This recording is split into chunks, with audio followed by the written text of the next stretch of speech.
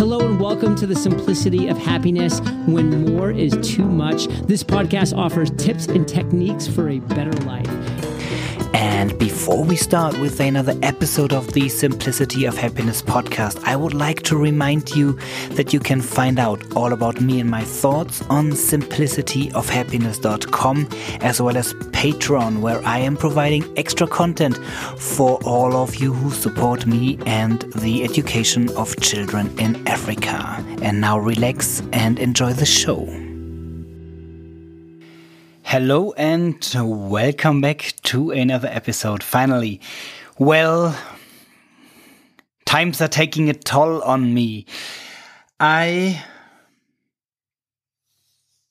got busy doing a lot of things, but on the other hand, I'm questioning myself whether it is something important to share. And I don't like listening to a podcast where nothing is there to tell. And therefore, if I have no inspiration, if I have no ideas, if I have nothing important to say, I rather don't say anything. And I'm pretty sure that I will make up my mind around these corona times that were happening in the last month and that are probably going to happen all through that year. And that I will have some smart ideas about that and some smart things to talk about. Especially because I'm shifting around the way I am working, and because some things, you see, I'm struggling. Some things didn't work out anymore. The things that I was making or basing my living on didn't work out anymore. I once wanted to do coaching for the living, and then I found myself in a situation where I am talking to people I didn't want to talk to, and that I was accepting clients or even chasing clients because I needed to make that money. And that's put me in a needy situation. And all of a sudden, it wasn't about the client whom I could help, the one who wanted to talk to me, the one who wanted to put in the work for the change. No, all of a sudden it was me who wants the client, and all of a sudden the client thinks that he or she can buy something from me.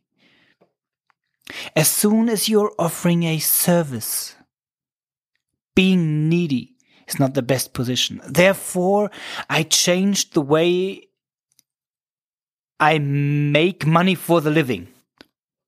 I love coaching. And I want to charge you for the coaching. But I don't want to need you as a client. Therefore, I made my living on mostly tourism-related activities. And that collapsed. And all of a sudden, I'm in a needy position again. And, well, I thought about what is it that I can offer in this situation. And you hear me struggling still. Therefore, there was not too much to say. One thing that I recognized with so much more me time, so much more time out in the nature, especially spring evolving. And these pictures around the world of nature coming back. I saw that so often we want to get the biggest bang for the buck. We want to put some money on the table. In return, we want to receive as much as we can. And couldn't it be much smarter to ask ourselves, what is it that we can put on the table from ourselves? From not only our money, but our ethics, our personality, our work. What is it that we can give? Not only work related, in a relationship, in a partnership, in, our relationship with the world, the nature.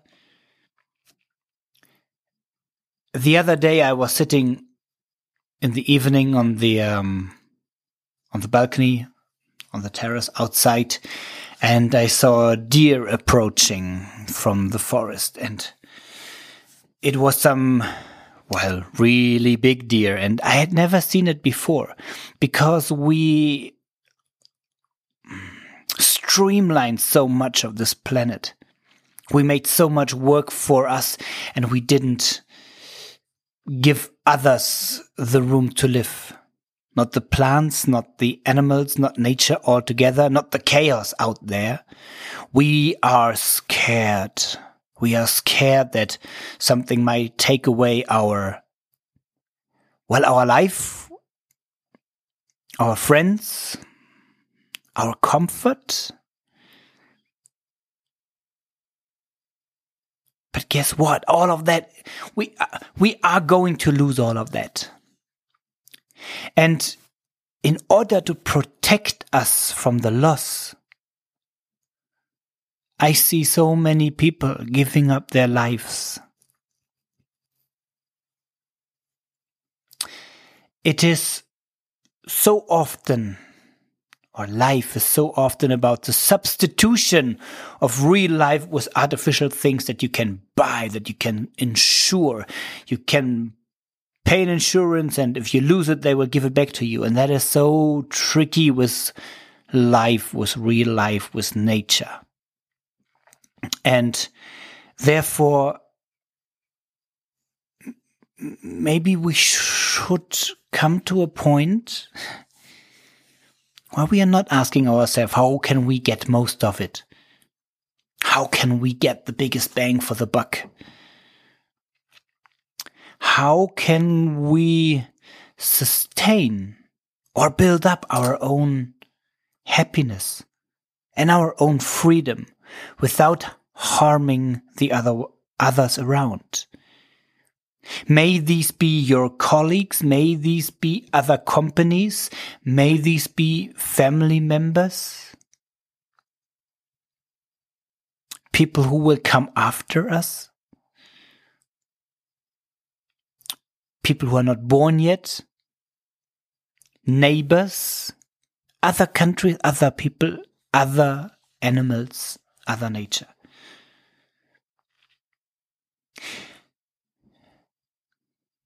Now that we had to cut down so much of our daily consumption, so much of our travel,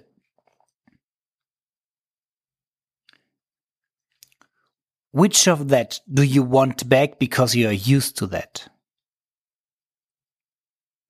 And which of that do you want back because it is substantially adding to the quality of your life? And when you see the arrival of species where they have been doomed before, like the dolphins in the channels in Venice, just one picturesque picture. How can you live a life where you're not harming others? How can you live a life that makes the life of others better? That is not destroying, but building up. How can you live a life where you put something on the table? Whatever you do, whatever we do, one day we'll go. And it doesn't matter if the reason is COVID-19, another sickness and accident, age. The reason will be death. Something that you can do is shape the time before. And that time is now. And how can you shape that time in a way that you're improving the lives of others, other people, other animals, and other plants? How can the world all together? The world all together means everything that is surrounding you. That is not something happening on the other side of the globe. Helping the world all together means your home, your family, your neighbors, your direct pollution, the way you work, what you say, what you do, what you think. Well, I don't know the solution, but I think that is a very satisfying thought to think about how can I make it good that I'm alive? Well, how can you? If you want, let me know. I'm curious for these kind of thoughts. Until then, take care, my friend, and I'll talk to you in a week.